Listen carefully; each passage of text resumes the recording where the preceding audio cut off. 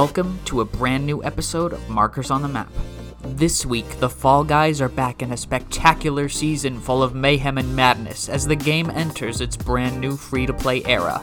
We'll take a look at all of the new levels, but first, we have a Nintendo Direct Mini that had way too much to just be called Mini. Check out the gaming adventure on Twitter at Markers on the Map, and thanks for listening.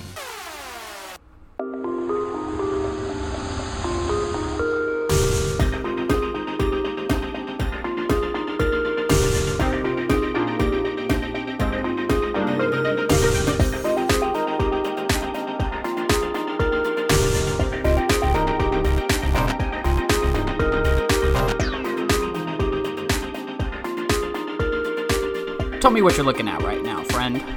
From what I thought the initial take was this is just the pre-order time frame for the Glover physical copy from Limited Run Games. For N64. No. Yeah, probably like an N64 version, but no. You know, you gotta read the fine print. You gotta just read below the Glover, because just anything like, oh, Glover, I'm in on it, but just read the fine print over here. I'm looking real hard at this picture I got here. I'm looking real hard. What does that tell you? What is that? What is that I see under the word Glover? With a nice little bouncy ball as the O? What is that word I see under there? See, because it says like, oh, limited run, but just right above that, plush. Oh, plush, you say? How has there ever been a Glover plush since? I have no clue. To which I would ask, why not? I mean, Glover's probably not everyone's first go-to guess of like 3D character, but alright, you got a Glover plush. I'm real tempted with this Glover plush. It would go good next to the Kirby plush, the Binding of Isaac plush, the Sackboy plush. Come on, Glover. Never has there been a more popular 3D platforming mascot in history of all games, including Bubsy and Mario, than a Glover. Now I want a whole series of plushes done of obscure like 90s like video game characters and like Rystar. Rystar would be nuts. Rystar actually would be kind of nuts. I'm trying to think who else. There's a couple that they're gonna have to do, but Glover is a guarantee. What was that Crocodile game? Croc. It was Croc. Also Sitting Ducks. Remember Sitting Ducks? Oh yes, Sitting Ducks, the classic TV show turned video game. Tell me how I'm letting you know right now, this is a foreshadowing of what's going on, but a couple days ago I was thinking, man, Pac-Man Adventure 2 for the Super Nintendo was a weird game. I was like, that game is very weird. I remember that one on the I don't think that one's on the Pac-Man collection. But no, I know that game. That's like not even a Pac-Man game, it's like a 2D. No. It's how do I say? It's you are a person that can determine. It's sort of it's so weird, but it's you. Is it Pac-Man 2: The New Adventures? Is that what it's called? That's what it's called. With I the guess box the art where he's like on a paraglider. Yeah, and his eyes are bulging out. I guess the best way I could describe that game is you're a director and you can direct how the story goes. Like, you can control what goes on with the entire game. Like, so, like, I'll say this because I was like, wow, that game was very weird. And obviously what's coming up later on is very weird. But imagine they had a Pac-Man plush of that design. Oh, I was just going to suggest that. I'm pretty sure I knew that's where you were going, but I was gonna jump in there with the punchline and say, well, do they have a plush of that? Maybe, hopefully. I mean, there probably are Pac-Man plushes, but I want to know I wonder if there's ever merchandise for that game, because that game was weird. And I kind of want to get it physically, like, complete. Because I have it physically, I just want a complete set of it.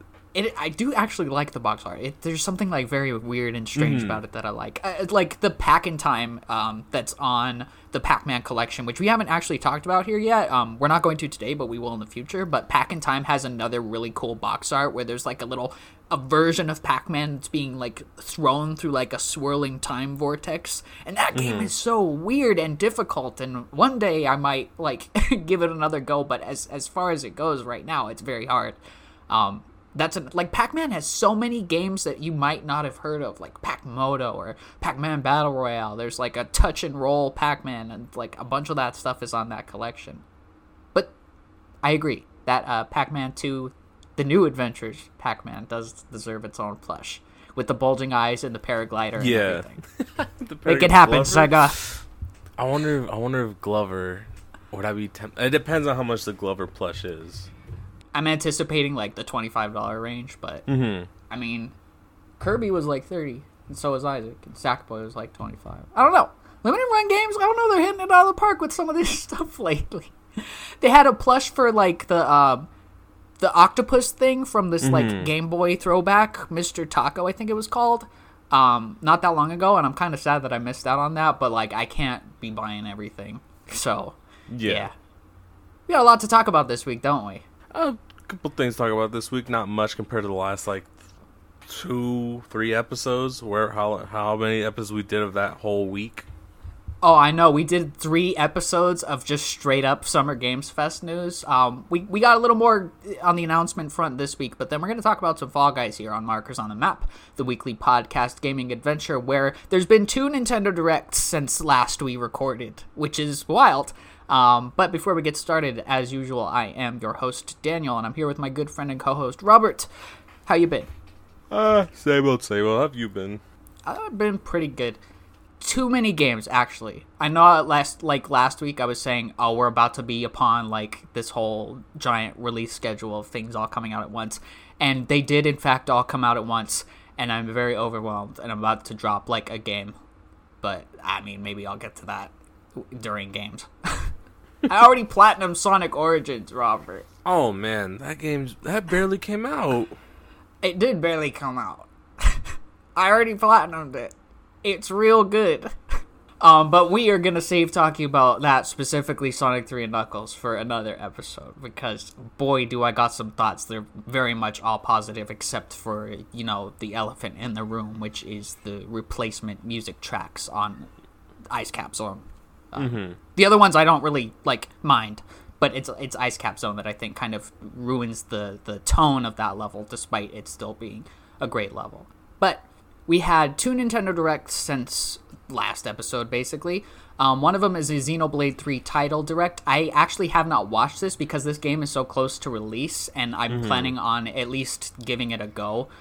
So if we talk about Xenoblade Chronicles 3, it will be when the game actually comes out, and I have put a couple of hours into it. I guess the takeaway here is that I hope it's better than 2, which was essentially menus and clicking menus and leveling things up in menus and gacha mechanics, and it just didn't feel right to me. There was also very little in the way of giving you direction on where to go for certain side quests and stuff. But we've discussed this at length both on and off the podcast, so I won't bore our listener with my complaints of Xenoblade 2.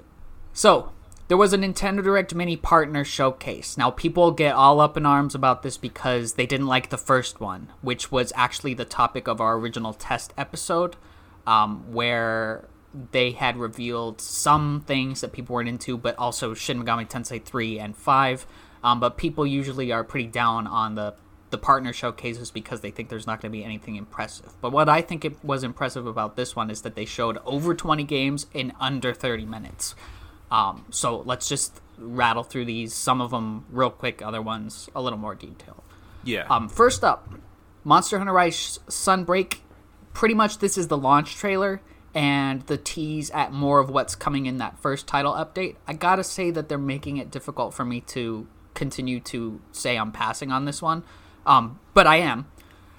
I might get it in the future when it's on sale, but there's no way I have the time to invest in a Monster Hunter game right now. But Rise continues to be probably the refinement of Monster Hunter.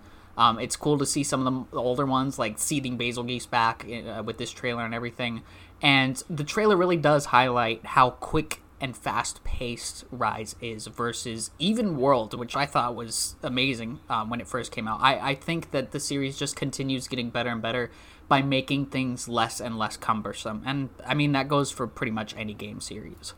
Yeah, it's sort of one of those things where I initially thought this was, like, really a different one, like a new one, but it's obviously part of the whole, like, Rise franchise, which it's weird, because this is still a Switch exclusive, right? It's PC too. It's PC, okay, because if this was still a Switch exclusive, it's very weird that they keep it for this long, because it seems to be, like, the preferred Monster Hunter game at this point. That everything else is like, if you're a fan, you can go back and play some of the older ones, but if you're just starting off and you're kind of interested, this is the one to jump in on. And I don't know, do you think they'll continue to keep having more and more like DLC later on because of how popular it'll get with like new people and just kind of having these old characters and like monsters come back in that sense?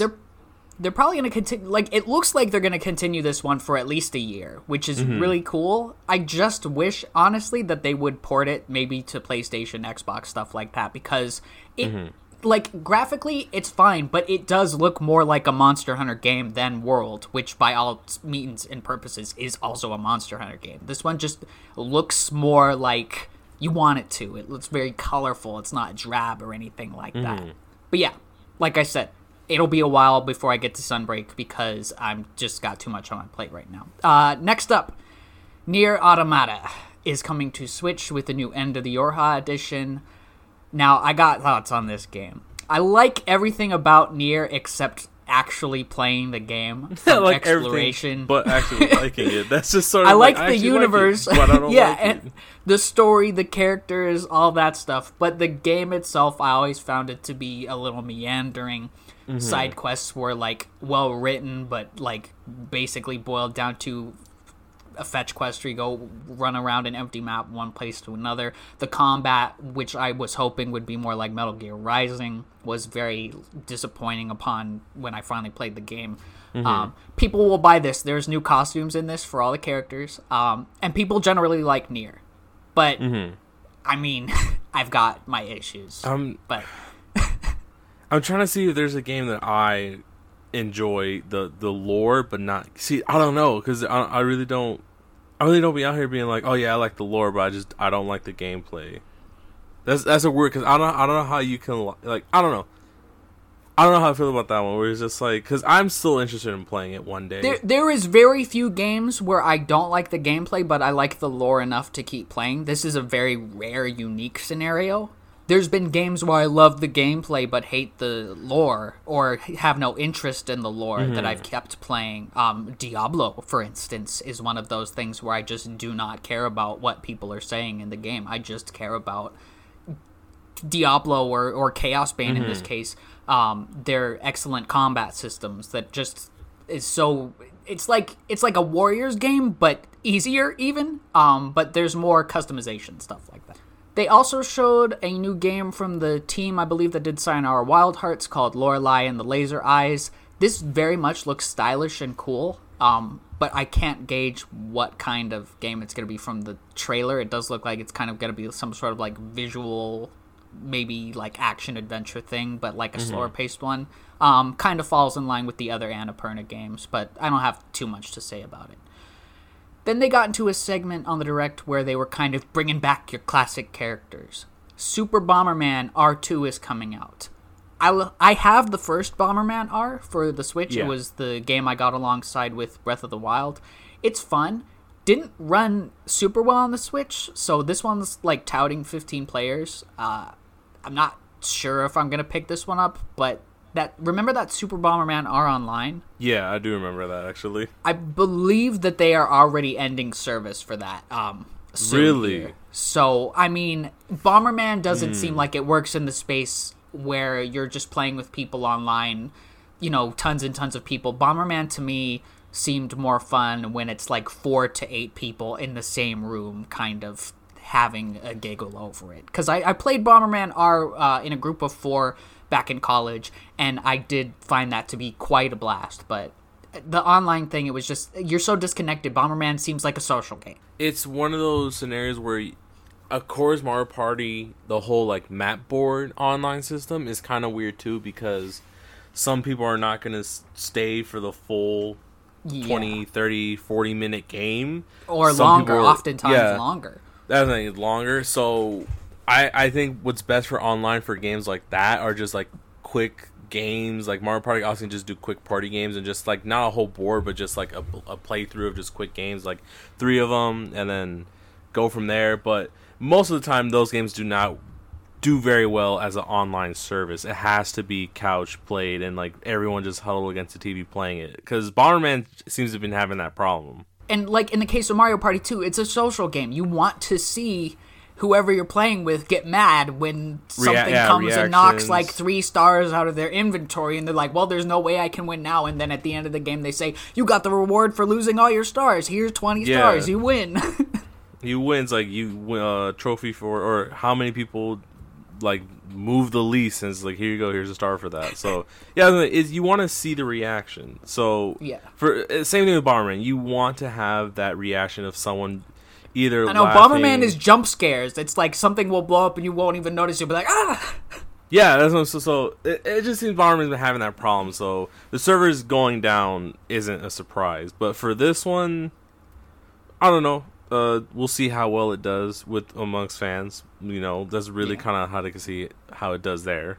If you're ever interested in Bomberman, Bomberman R is usually on sale, and it's probably very similar with up to 8 people versus 15. And honestly, 15 might be too much for Bomberman.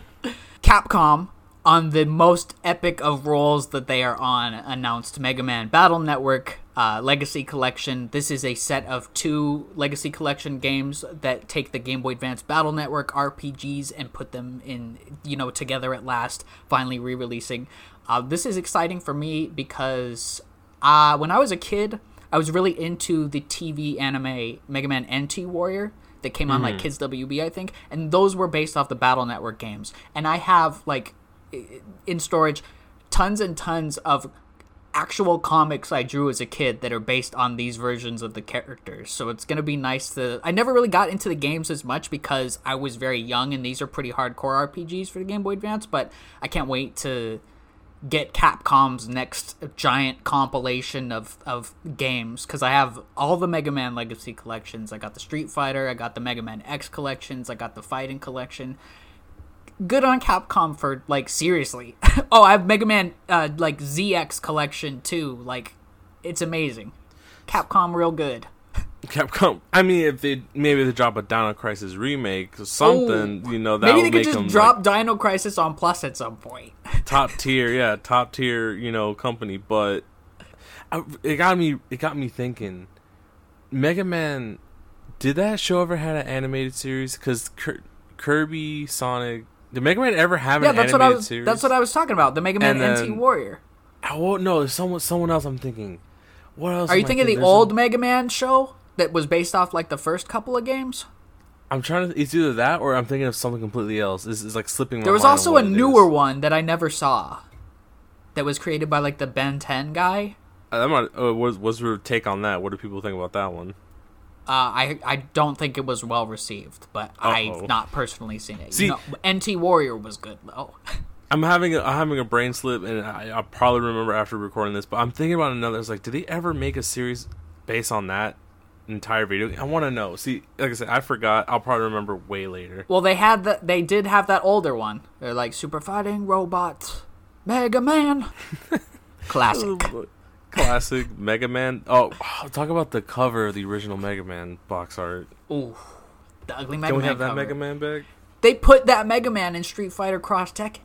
They did. That was actually really funny. Which, Street Fighter Cross Tekken, which was, I guess I like the lore of that game. Do not like the gameplay. I guess that's the one. I guess that's mine right there. Like the lore. Do not like the gameplay. There we have it. We solved the mystery. Cool, but the gameplay. Hey, you know who does have an animated series that's got quite the resurgence online lately is Pac-Man, with that Pac-Man and the Ghostly Adventures theme song that keeps getting circulated online. We got Pac-Man news! You foreshadowed at the top of the show. Pac-Man World is being remade as Repack. This is actually really exciting. I wonder how much this will cost, because the Pac-Man collection was like $20, so I'm like, maybe this could be $20 too. That would be awesome, but I'm actually really excited for this. I've never gotten to play Pac-Man World. The only Pac-Man type of game is, like I said, Adventure 2, and that's about it. That's all I really know about some type of like Pac-Man going around RPG or like open world game like that. That's all I really know. I think the best Pac-Man game is Pac-Man Arrangement. That's all I gotta say about that. Those were those Pac-Man PS2 games that came out. Yeah, like World 2 was a PS2. I think World 1. Like no, World 1 was a PS1 game, right? Yeah. There's like Miss Pac-Man Maze Madness was on PS2, but I had it for the Game Boy Advance. That was another like 3D platformer thing. Yeah. Blanc is a game about a little deer and a little fox. It is a silent... Well, there's no text or dialogue or whatever, but it's kind of like... It seems like a little co-op adventure where you're doing like very light puzzle solving, kind of like a heartwarming story. This is done by... I don't know what the team is, but I know it's being published by Gearbox. Gearbox Publishing seems to choose good stuff like Risk of Rain 2 and all that, but this game looked pretty darn cute. Not sure if it's something I would play, but maybe I'd watch a playthrough of it. Maybe. I don't know. Kind of skimmed through it, but it looked... I don't know. Those, I know there's some people that I know personally that I think would find this one pretty interesting. They're about those like sort of story weird games. Kind of, it's very niche audience, but I think when people really enjoy those type of games, they really would try any of them, and they seem to enjoy all of them. There might be something there that I guess like we're not seeing, or else I'm not seeing, and I should really try to find it because they just seem to really enjoy that type of like gameplay. It reminds me of a few other things too, like kind of like It Takes Two in that whole like play with somebody like that, or like even those like Dark Pictures that one game of the year games. Yeah, like these co-op games are seeming to like pop up more and more now, without feeling stagnant, I guess. Why did I have the idea? Tell me right now. I had the idea of Dark Place, but as a detective, like L.A. Noire like game where you go around the hospital solving mysteries, paranormal mysteries. I love Dark Place. Dark Place. I don't know why that just came through. Like the idea just went through my head right now. Robbed of a second season. Robbed, I say. I mean, they still could make it. Return to Monkey Island. A follow-up to the classic point-and-click adventures. I got excited that there was pirates, but then I saw that it's like Monkey Island. It's like nothing against Monkey Island, but the point-and-click genre is like, it's, you know... Or one of those niche, you know, these side-scrolling ones, like the classic LucasArts PC games like that, but, you know, side-scrolling point-and-click stuff. But like I said, very niche audience, but when they like it, like they love it. Like they'll eat it up and try any of them. So, I don't know, maybe there's something there that you gotta try. There is one on PS Plus I noticed, like the Return to Monkey Island or something. Maybe one day I'll give it a shot, but right now, like I said, too much stuff. Too much stuff. So... Mario plus Rabbids Sparks of Hope got an announcement date of October 20th, and they showed a little bit of gameplay for this. Now, what I found interesting was that this does not seem, at least at glance, to have the same combat system as the first one, where you moved around on like a grid and then you know, stopped and chose an attack. It seems like this one's a little more freeform, where you can go anywhere and like chain jumps and attacks off of each other. So I'm wondering if this is just a modification of that battle system, or if they've rehauled the whole thing completely to make it like less like XCOM. But I appreciated what they showed. I'm still finding it a tad difficult to get excited for this one because the first one is a very well-made and lovingly made game, but it wasn't my favorite. I've actually not beaten it. I'm stuck on like the opera singer boss. It's one of those weird combinations that is not gonna attract everyone. It's a very weird combination, like Rayman, Rabbids, and Mario. But for me to hear that you have a problem with the difficulty and that you're stuck at a certain part is very strange to me. It's how my mind works with the XCOM style strategy game. This is like one of those things that I'm a little worried about with Midnight Suns, because I'm planning on getting that, but it takes a lot of dedication, I think, for me to invest in a strategy game like this. Not your typical like tactics, but your, you know, XCOM, like hide behind things, or you might be like right in front of somebody and still miss even though you're at like point blank range. It's dice rolls and stuff like that. But it does seem like this one's being touted as like more freeform and accessible. I don't know. I get that from the trailer, but I could be wrong. I was gonna say, you think this will be as successful as the first or more, and it could justify a third one, or do you think they would end it with the second one? I don't know if they'll end it with the second one, but I think this one will be more... I think this one will probably review even high. Like the first one reviewed high. I think this one will probably review higher and be played by more people. I think it being a 70 or higher is surprising for that's higher than what most people would have given it an initial take on it. So hopefully this one. It's like these things don't seem like they go well together, but it's like so cool. We'll see. This is one of those. I guess we'll wait and see how well people take the combat change. It maybe some people might like it, some people may be like, no, we want the old one back, or the new one's better. It kind of reminds me of a game that I played recently, a certain game that takes place in Colorado, where they completely changed that type of combat, where it's still the same but not really, where some parts I enjoy and some parts I didn't enjoy, from like the second one to the first one. Oh, I know what you're talking about. You're talking about going from a Mario and Luigi-esque battle system to a Mega Man Network-esque battle system. because in the second one, in the first is like, I'll give this initial take. In the first one, you could heal then do an attack, where in this one you can only like heal or attack. You can't do both. It's weird when like games like RPGs do this a lot. Final Fantasy games, even though they're not related to each other, will change up the battle system to where everything would kind of be like the first ones were turn-based, and then the next group of Final Fantasy games were turn-based, but everything was on a timer, so you could end up getting like 2 attacks out before the enemy attacked. And then they had Final Fantasy 13, which was based on having sets of abilities that your characters used, and you made little combinations with them that you could switch, and it didn't even feel like a battle system almost. It felt like you were just switching out auto battle tactics, which is like, it was great for Final Fantasy 13, but I don't think I'd ever want to deal with that in any other game.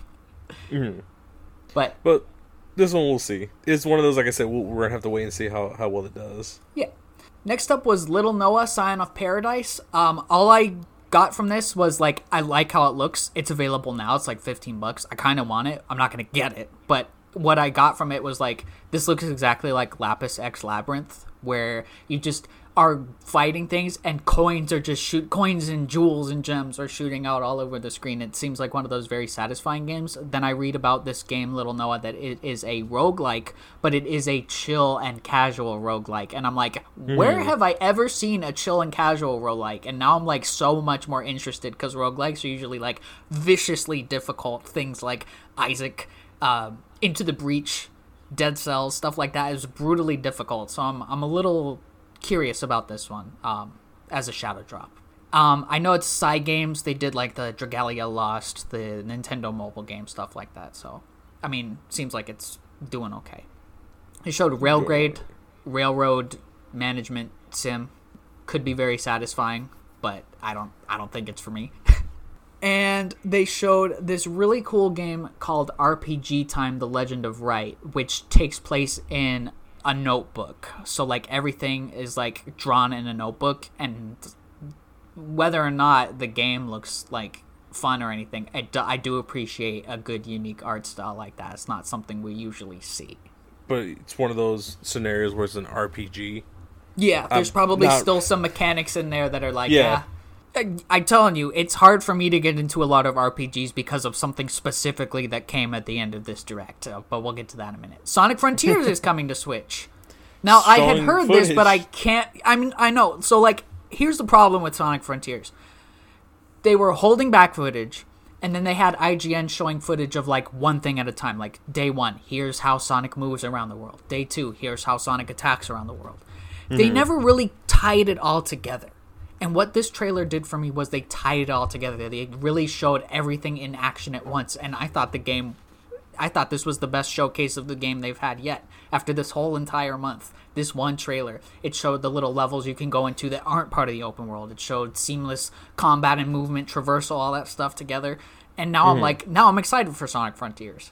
I don't know, it's one of the things where even if Sonic doesn't do well critically and like normally, like, which is, I guess, casual people wise, I think it'll still do very well amongst fans. Like, people will still play it, even if it's because it's one of those weird things where Sonic, the franchise, no matter where it goes, it'll have a fan base and it will enjoy no matter what it is. As for this one in particular, I'm not gonna get it on the Switch. I do not think it would be a good idea for me to get this one on the Switch. I don't think so.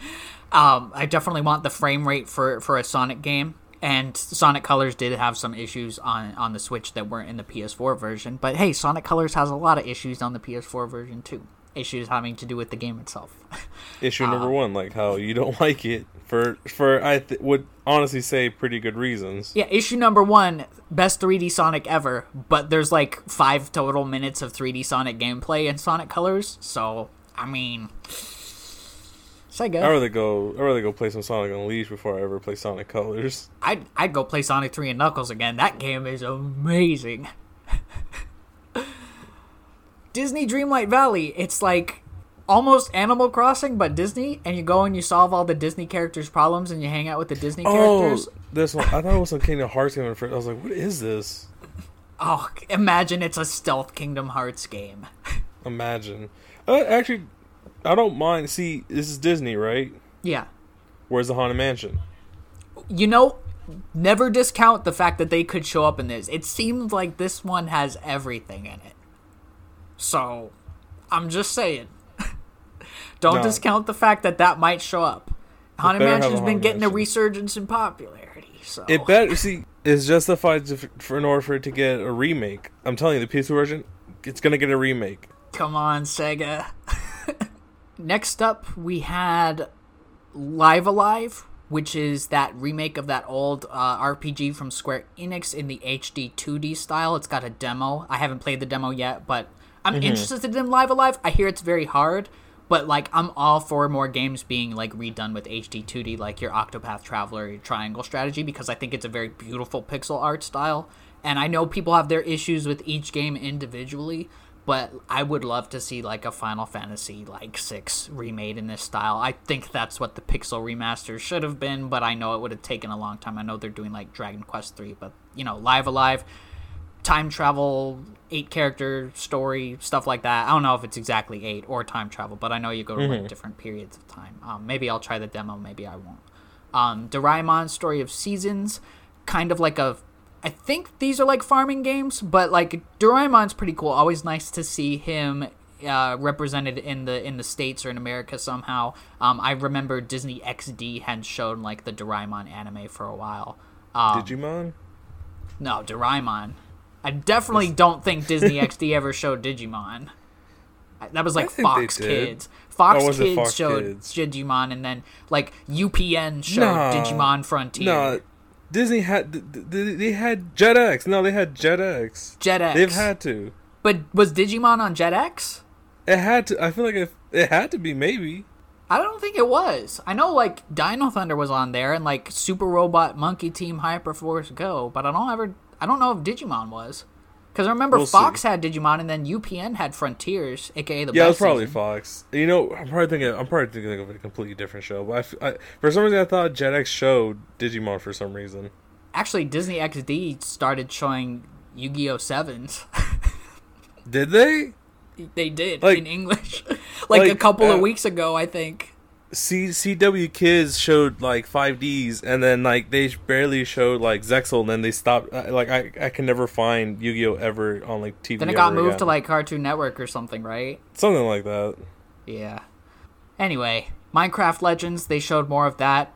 I have nothing to say on Minecraft Legends. It's not for me. We talked about this from the Xbox thing. See, it's just it's more Minecraft-esque stuff.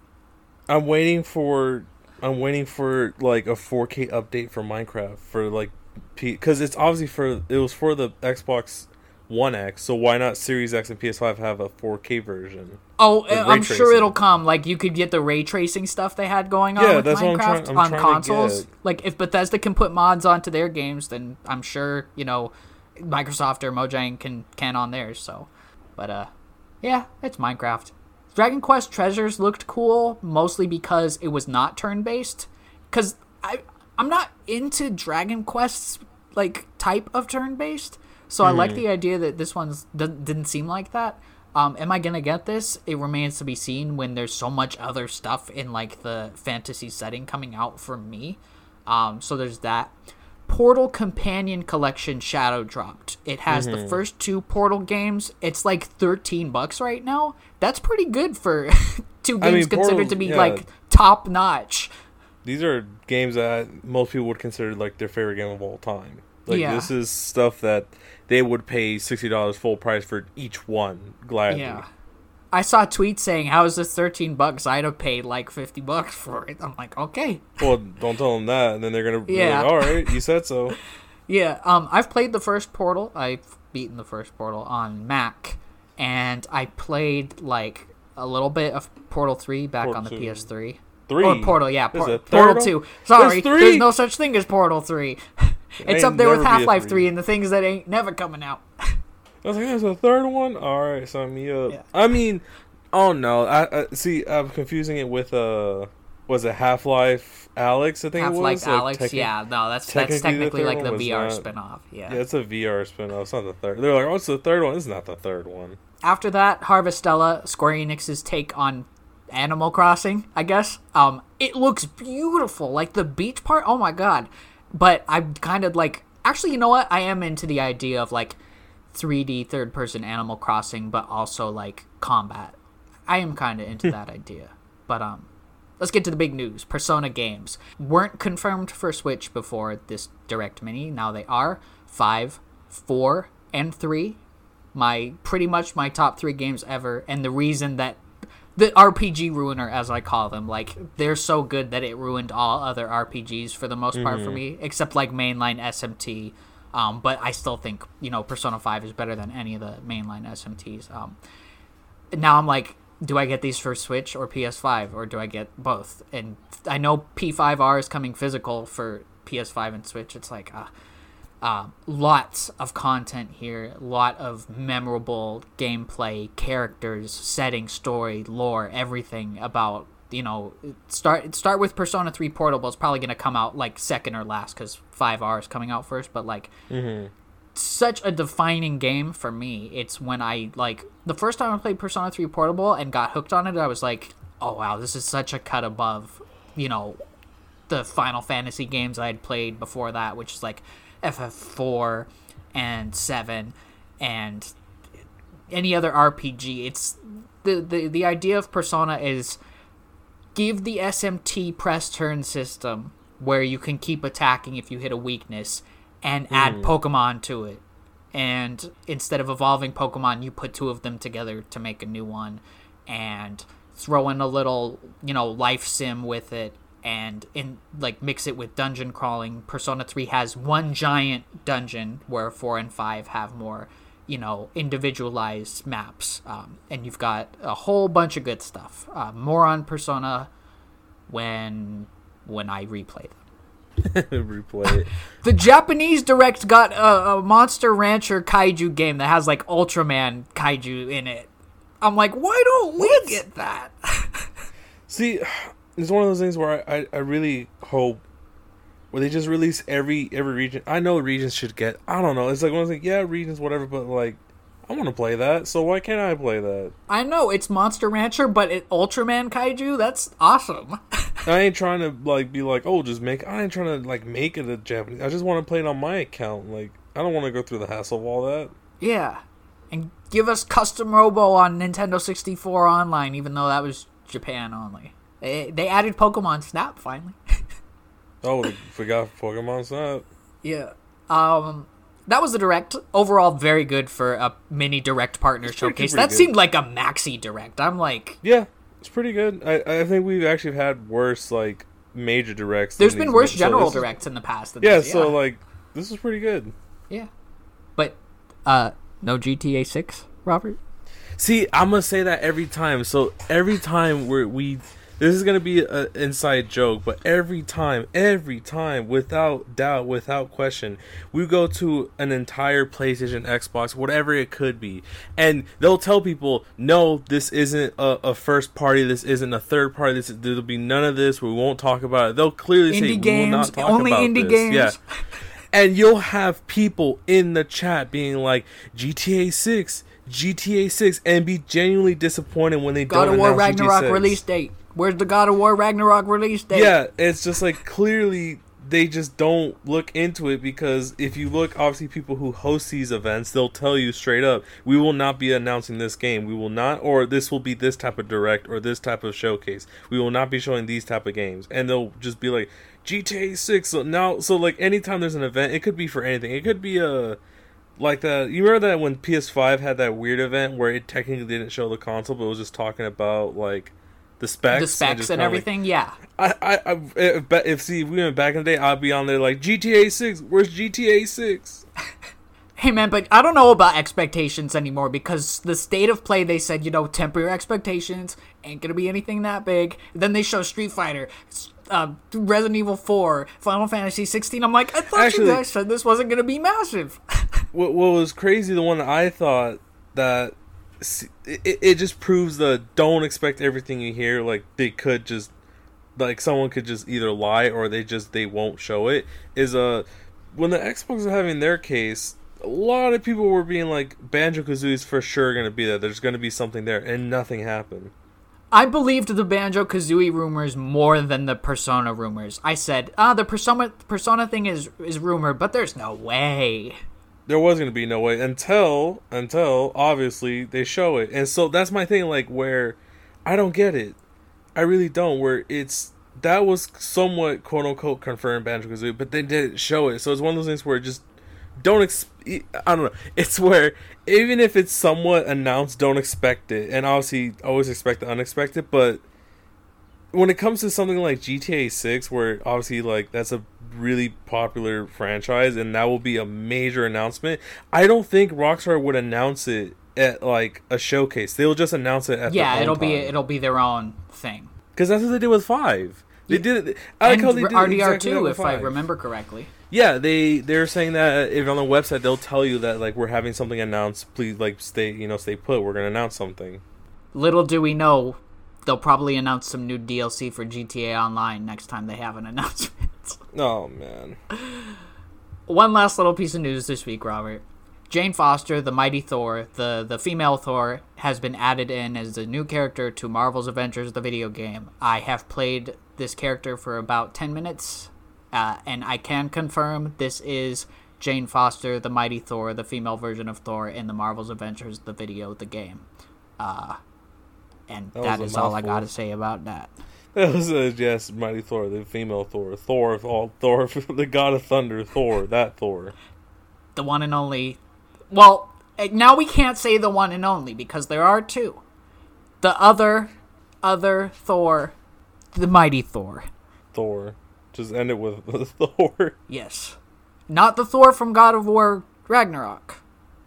This is the Thor that's Natalie Portman, who also played Padme in Star Wars, The Phantom Menace. I forgot about that. She did it. I forgot about that. Yeah. Anyhow, every week we like to do a little segment we call Pokemon Drip before we do a Nintendo Direct rumor that has been written and delivered. Today we're looking at Blaine from Let's Go Pokemon Pikachu and Eevee. Mm-hmm. And Blaine is a fire-type gym leader. His gym is in a volcano, basically. It's like at a volcano. So he's going for the mad scientist vibes. Now, I know what you're going to say. You're probably thinking the same thing I'm thinking of looking at Blaine here. You're thinking of another character. I was thinking that his outfit is nothing special. But yeah, you kind of... I was already thinking that too, so you got me. I was thinking it without even saying it. Yeah. He was thinking of Eggman, ladies and gentlemen. Dude looks like an Eggman fanboy. I like his tie. The tie actually really works. Blaine's gym is weird. It's like a quiz show thing. So he's like a mad scientist quiz show guy, but his gym is on a volcano. I think the tie is really cool, but Blaine's whole look doesn't really... that's it. I think Eggman does the, mad scientist deal better than Blaine.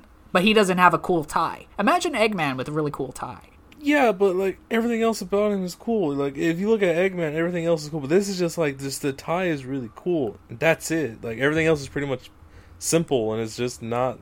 There's nothing really there. It's just kind of, it's just simple. It's just it's. What gets me though is that aside from the tie, nothing screams fire type gym leader to me. And that is, I think, the greatest problem with the design of Blaine from the drip standpoint. Like, if we want our characters to tie in thematically with the gym they are representing, that ties the only thing I have to differentiate Blaine from a scientist trainer or a professor. It's one of those things where, like I usually say that going back, I enjoy some of the outfits later on, but this one I don't think I'll come back and be like, yeah, I enjoy it. It's just, yeah, I don't know, it's just the only thing you can say positive is the tie, but nothing else screams like fire type. It's just tie. He's like a Gerald Robotnik's father almost, basically. He does actually. He could even be like a Mega Man villain. Yeah, like a Dr. Wily. He could be Dr. Wily's like third cousin or something. I think headcanon, Dr. Wily, this guy, and Eggman are all cousins from a distant relative. You heard it here first, folks. That's the new timeline. We're connecting. The new Pokemon timeline. Now, I like Blaine as a character, and I hate to be mean, so I'll say 2 Bidoofs out of 5. Yeah, it's the tie. The tie gives it 2, but other than that, it's not. It is a very cool tie. I like how it looks like flames. Get it? Because it's a fire jump. Anyway, our Nintendo Direct rumor is for... Well, let me find it on this paper. There it is. Really small. A new Souls-like in the Earthbound/Mother universe, featuring gritty realism and psychic powers. We talking Batman gritty, or we talking... Probably like any other Souls game, or Sekiro, stuff like that. You know, there was always like kind of some kind of like griminess to all of those, where it's like very... You know this world's been torn apart. I'm having like Earthbound seems like it would be a cool idea for this because the designs of the enemies in Earthbound are very quirky. Like I imagine an Earthbound game would have an enemy that's like a flying ceiling fan or like an ATM with like a face or something. Like Earthbound does strange things like that with its enemies. I would see if I had an enemy design in that franchise, I would probably do a cone that is only sentient on Tuesdays. And only on, like, the 3rd hour of the day. I'm not even tripping. That actually sounds like something that I think is in Earthbound already. Exactly. I feel like it's only sentient on the Tuesday, so on the 3rd hour. Yeah. Glover could be a nice enemy for an Earthbound Souls game. Now, if this is... Let's say this is, like, a Mad Max scenario. Where it's that type of gritty. Now, I can see... a sentient rock that's only sentient on a Wednesday on the 5th hour. You thought it was bad enough on Tuesday. Wait till you get to Wednesday. Wait till you get to Wednesday. Or actually, what about a camo? Maybe there's a pumpkin, but it's got vine arms and vine legs, like the Fall Guys pumpkin costume, but it's walking around. And he's only active, get this, on Thursdays. And it could have the old Earthbound mechanic, too, of, like, you haven't visited home or called your parents in a while, so now you'll start to get homesick. Like, that seems like something that would be in a Dark Souls game, a homesick status effect, which is a total thing in Earthbound. Does it? Yes. What the... Alright, Full disclosure, Earthbound was that quote-unquote secret game I said I was playing. I have not actually gone back to play any more of that because it's taxing, but... There is a homesick status. What if this Earthbound game is so meta that it's only playable on a leap year on the 6th hour? On February 29th on a leap year. Exactly. For such a small little window, the 6th hour. Here's your chance, gamers.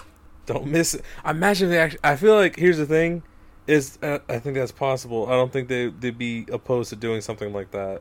I mean, there's a game called The Stanley Parable where I believe there's an achievement for not playing the game for 5 years and then playing the game.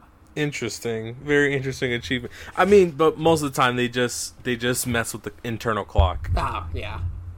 I remember, like, I'm pretty sure you were able to do that with the Twisted Metal trophy to get a win a day online for 30 days straight, but I did it legit because I didn't want to be messing with the clock on the PlayStation all the time. That's a very hard trophy.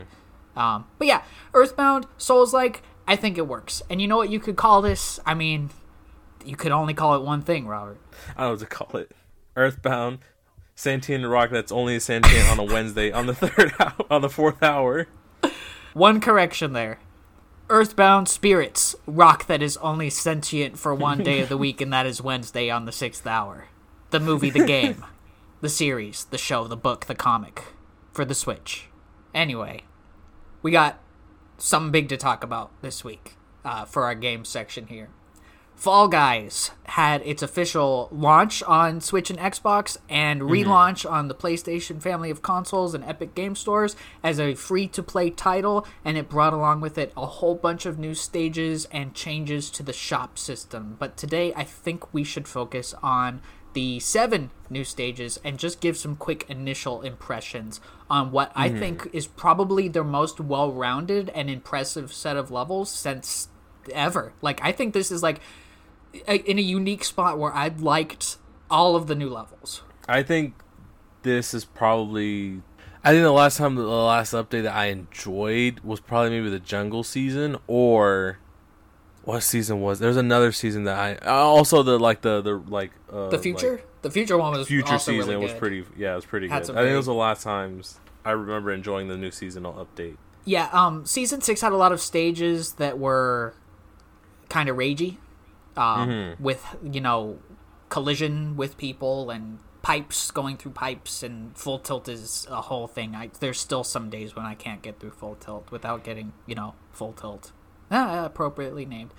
But this new set of levels is great. It is the Stadium Stars season. This is the official relaunch. So we'll talk about cosmetics and the overhaul of the shop system at another time, because Fall Guys is something we often come back to, but we like to go over new stages when a season drops. The first level we'll look at is Track Attack. This is the one that is one lap. It's a one-lap one, okay. It is staying on top the game. It's a Sonic level. The bottom might be less dangerous, but it's slower. Whereas the top is full of tricky jumps and bumping into people, getting knocked off accidentally, but it will get you there so much faster than anything that the bottom has to offer with speed, with a new obstacle and these little speed gates that you can go through. I really like this level, but I like it more when you start in the front of the group instead of in the back. Because if you start in the back, you staying on top is going to be a problem. Yeah, it's one of those things where... It's a big risk, big reward. You can risk it, obviously, going, to the top. But if once you fall and you let's say get knocked down and you keep getting continuously knocked over and over by like a stampede, then obviously you're in the last place, which is not good. Because this one is sort of, you can only fall a few times before it's one of those like, yeah, you're not gonna make it. Yeah, definitely. Not the hardest Fall Guys level to play, but that works against you as well, because if it's not the hardest level, it's not going to be hard for most other people who are running the level as well. And if you figure out how to stay on top, and you can get on, stay on top, 90% of the time the level comes up, you're probably going to be in the first 3 people that cross the finish line. Most of the time that I've managed to stay on the top, I've hit first place, no problem. So it's just a matter of keeping on top. Well, you're good at playing this game. Yeah. Well, I play a lot. Anyway, the next racing level they had is Track Attack. This is 2 laps, and this one is essentially don't miss any of the speed gates, because it's hard to miss them, but like if you miss one, most people aren't going to miss them, and you're gonna go really slow compared to everybody else. There's a lot of little parts where you have to jump through them and everything, but like it boils down to don't miss the speed gates. Yeah, I guess you can mess up here and there. There's a lot of times where people do mess up, but you'll get hit by some bars every now and then. Yeah. Missing the speed gate is like, don't do it. It's crucial to hit all the speed gates.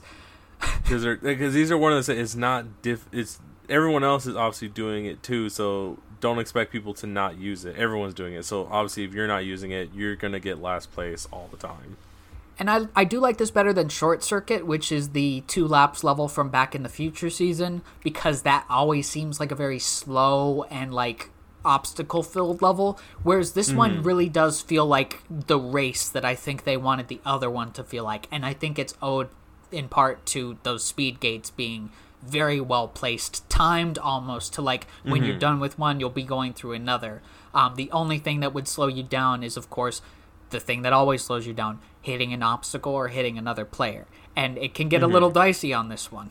So I do think it's a great level, though. I think I'd like this one even better than Track Attack. The next level is one that often ends very quickly. It is called the Swiveler. It is a giant ring you run around. There are rotating bars and the little things you have to hop over and hammers, and there's a fan that's chasing everybody. Now, the fan usually doesn't ever knock anybody off because everything else tends to knock people off very quickly, and even a week into the re-release, this is still ending quicker than any other match of Fall Guys is for me. Yeah, it's one of those where even I, like, going at what we consider the proper technique, just keep running, don't look back, and, you know, just try to avoid getting hit. Even where it's a minor mistake and I get hit, it'll, like, just completely throw me off. Like, I've had it where the pole will swing down and just throw me off without, like, full force, just off the map. And obviously there's other times where it just bumps me and I just fall and I just have to get back up. But this is one of those where I don't think there is any sort of skill. It's just sort of, it's all really by chance. Yeah, it's basically, don't let anything hit you and you should be fine. Because logic would state that somebody's going to get hit by something here with 20 people flying around. So yeah, it's a good way to get it. I mean, it's a nice palate cleanser after a longer race round because it's over quicker than it's over in 10 seconds most of the time. I like the Swiveler though; it's pretty cool. I don't lose much at it. What I do lose a little more at is Bounce Party. I've lost a few times to Bounce Party because people are of course starting to figure out, you know, a lot of the tricks about Bounce Party. This is a level where you are hopping on bounce pads that, like a Sonic game, will take you higher and higher with each bounce, and you have to jump through hoops that either give you 1 or 2 points. The goal is to get 15, and the problem, once again, like all other Fall Guys stages, is bumping into people, because like we learned back with Freezy Peak, when someone bumps into you, you're not going to be able to continue with the same momentum. You're gonna have to bounce on the pad again. It's like the fans in Freezy Peak. If somebody bounces on you, it's gonna take a while for you to come back up. This gets chaotic, but I think we're still at a point where you can win slowly and deliberately and still be all right, but I can see this becoming a problem in a couple of weeks. Yeah, it's sort of my initial take on it. Obviously is always go for gold, but since everyone else is going for it, I just stay where most people tend not to go, which are just the common blue ones, and then wait for those gold patterns that are very easy to obtain. Like, they're on platforms, or, you know, there's like 2 in a row. Yeah, so eventually you're going to have a set of 3 1-point ones that are in a stack on a platform. You could just jump on through them. So there are ways to mitigate it, but like, everybody else is going to start going for those things too. But I'm starting to see a lot of like, oh, I'm finishing very close to the end now, whereas last week I was like, I'm like first or second. But we'll see how, you know, Bounce Party evolves over the season. Volleyfall. Now, there is something about this. As a 1-against-1 mode, I do think this is very good. It's preferable than the other ones that we've had. You can get this on duos, and if you're playing with somebody you're not talking to, it's not good. Because you are both going to go for the thing. And I was like, I lost a match with a duos partner random the other day doing one of the challenges because I was like, I was trying to taunt to let them know that I got this because it was coming for me, but like they still go for it. So it's like, this is one you either play solo and it's fine, or play duos with somebody who you are, you know, talking to. It's one of those things where people need to understand when you're playing with a different player, you don't have to be the one that is the reason you won the game. If it's a team-based game, obviously it's whoever's playing as a team is going to succeed, because if you play as an individual in this sense, and just in general, but in this sense, it's sort of like, if you try to get every score, you're going to get in someone's way. You're going to hurt the team than you are, you know, you're like, oh, I'm going to get all these points, they're going to thank me, but it's just like, you're kind of getting in my way. Yeah, it's like, if the ball is coming to me and I'm getting ready to jump at it, I'm like lining myself up. You can see your co-op partner lining themselves up under the thing, then don't, you know, jump.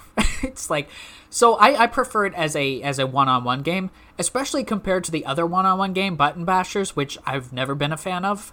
This seems a little more fair to anybody who's playing, because it's not go around searching for some random light that came on. This is like, you will see where the ball will fall at. Sometimes you won't be able to get there fast enough, but most of the time you'll have a good, way of knowing where everything is at. And I do like that. I was a little skeptical at first of Volleyfall, but I quite enjoy it. Then we have 2 new finals. The first is Blast Ball. It takes place on a circular ring, and the pieces will eventually start to fall out of it, as usual with a Fall Guys final. But the idea is to pick up a little blast ball that makes a little squeaky noise and throw it at an enemy. After a few seconds, it'll puff out a blast of air and send Fall Guys who are close to it flying.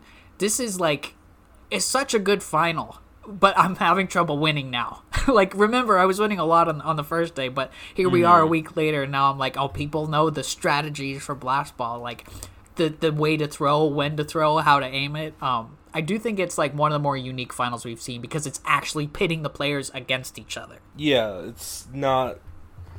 it's one of those where I think most of the time it just really sucks, because you got people obviously teaming without really realizing it. Obviously, yeah. And then it's one of those things where you can't favor. If you see, it's one of those things where in this game mode, if you see an opportunity, you take it. And I'll just say that, where don't think this guy is not going to go after you. Always assumes he's going to go after you, and just always take the opportunity, because I know they're not going to be like, oh, they didn't go out for me, so I'm not going to go get them. No, they're just going to go get you. So just, it's if there's 3 people left, you and 2 others, it's just start throwing whatever you can get wherever you can throw it, because they're probably going to do the same thing to the other 2 people as well. Exactly. But for a final, I think it's really impressive that there's one where it's actually a competitive, not a shooter per se, but it's one of those things where you're trying to attack other people. It's not something we generally say in Fall Guys.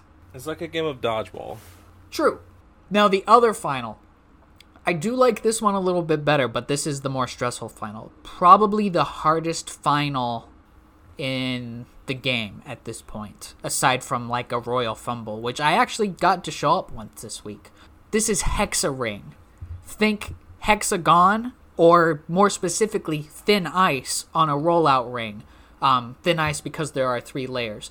This ring that you have to kind of stay on top of gets to the point where it's so fast you either need to run straight or diagonally for a little while. Diagonally helps with cutting people off, because if it's later on in the match when the thing is going really fast and somebody has to jump, they're going to lose so much of their momentum in the jump that they might not be able to recover from it with how fast the roller is going. Very stressful. It's one of the things where if everyone played the smart game, just don't go side to side, just run in place and just keep at it in your area. But people, they think, oh, I'm fast enough to run side to side, and then start doing once you start running side to side at the point where the thing's going too fast for you, you're just gonna fall.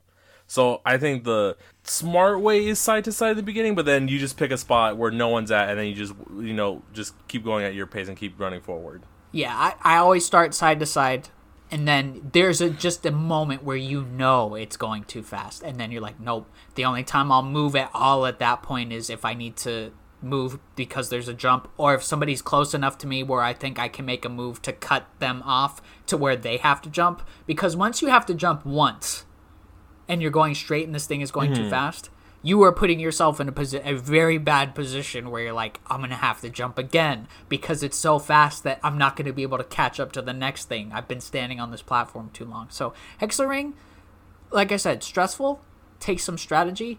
I do like it, though. I do like this final. I think it's very cool. Better than Hexagon, which I've never it's a really fair been final. a huge fan. Yeah, I think it's one very of those fair. Very fair finals. And since there's a lot of new people and Stadium Stars show is the first thing, a ton of people are going to play, this is people's first experience with the finals, so it'll be one of those ones that people get better at over time. So, those are the new stages. I do have to say that they are all very enjoyable, and I'll miss the Stadium Stars specific show when it goes off on I don't know, it's before this episode goes up. But obviously those rounds are all going to be inserted into the main show. They already are. So a lot of new costumes to discuss in future episodes and stuff. But yeah, the Fall Guys free-to-play launch, they totally fixed that PS5 invite issue as well. So you should be able to be invited to my game on the PS5 version. I don't think so. I don't think they did. Oh. No, I think they fixed it in a patch yesterday. No, because I tried to play it last night, and it didn't work. PS5 version still does not work. Yeah, it still doesn't work. It wouldn't let somebody invite you to their game? Nope. Ugh. Well, one day, Mediatonic. One day. But yeah, there's a lot more to talk about with Fall Guys besides costume, like the bench, but we'll get to that. But for right now, Robert, would you say we've done an episode? Yeah, that's your wrap up this week. Alrighty. As always, we want to thank you so much for listening. Please follow us on Twitter at Markers on the Map and listen to us on Apple Podcasts, Google Podcasts, Spotify, and our Podbean site. Please leave a 5-star rating. So for right now, there's not much left to say, except, you know what I'm going to say. Falling on the field, baby! Come on! And that was the friends we made along the way. So we'll see you next time. Bye. Later.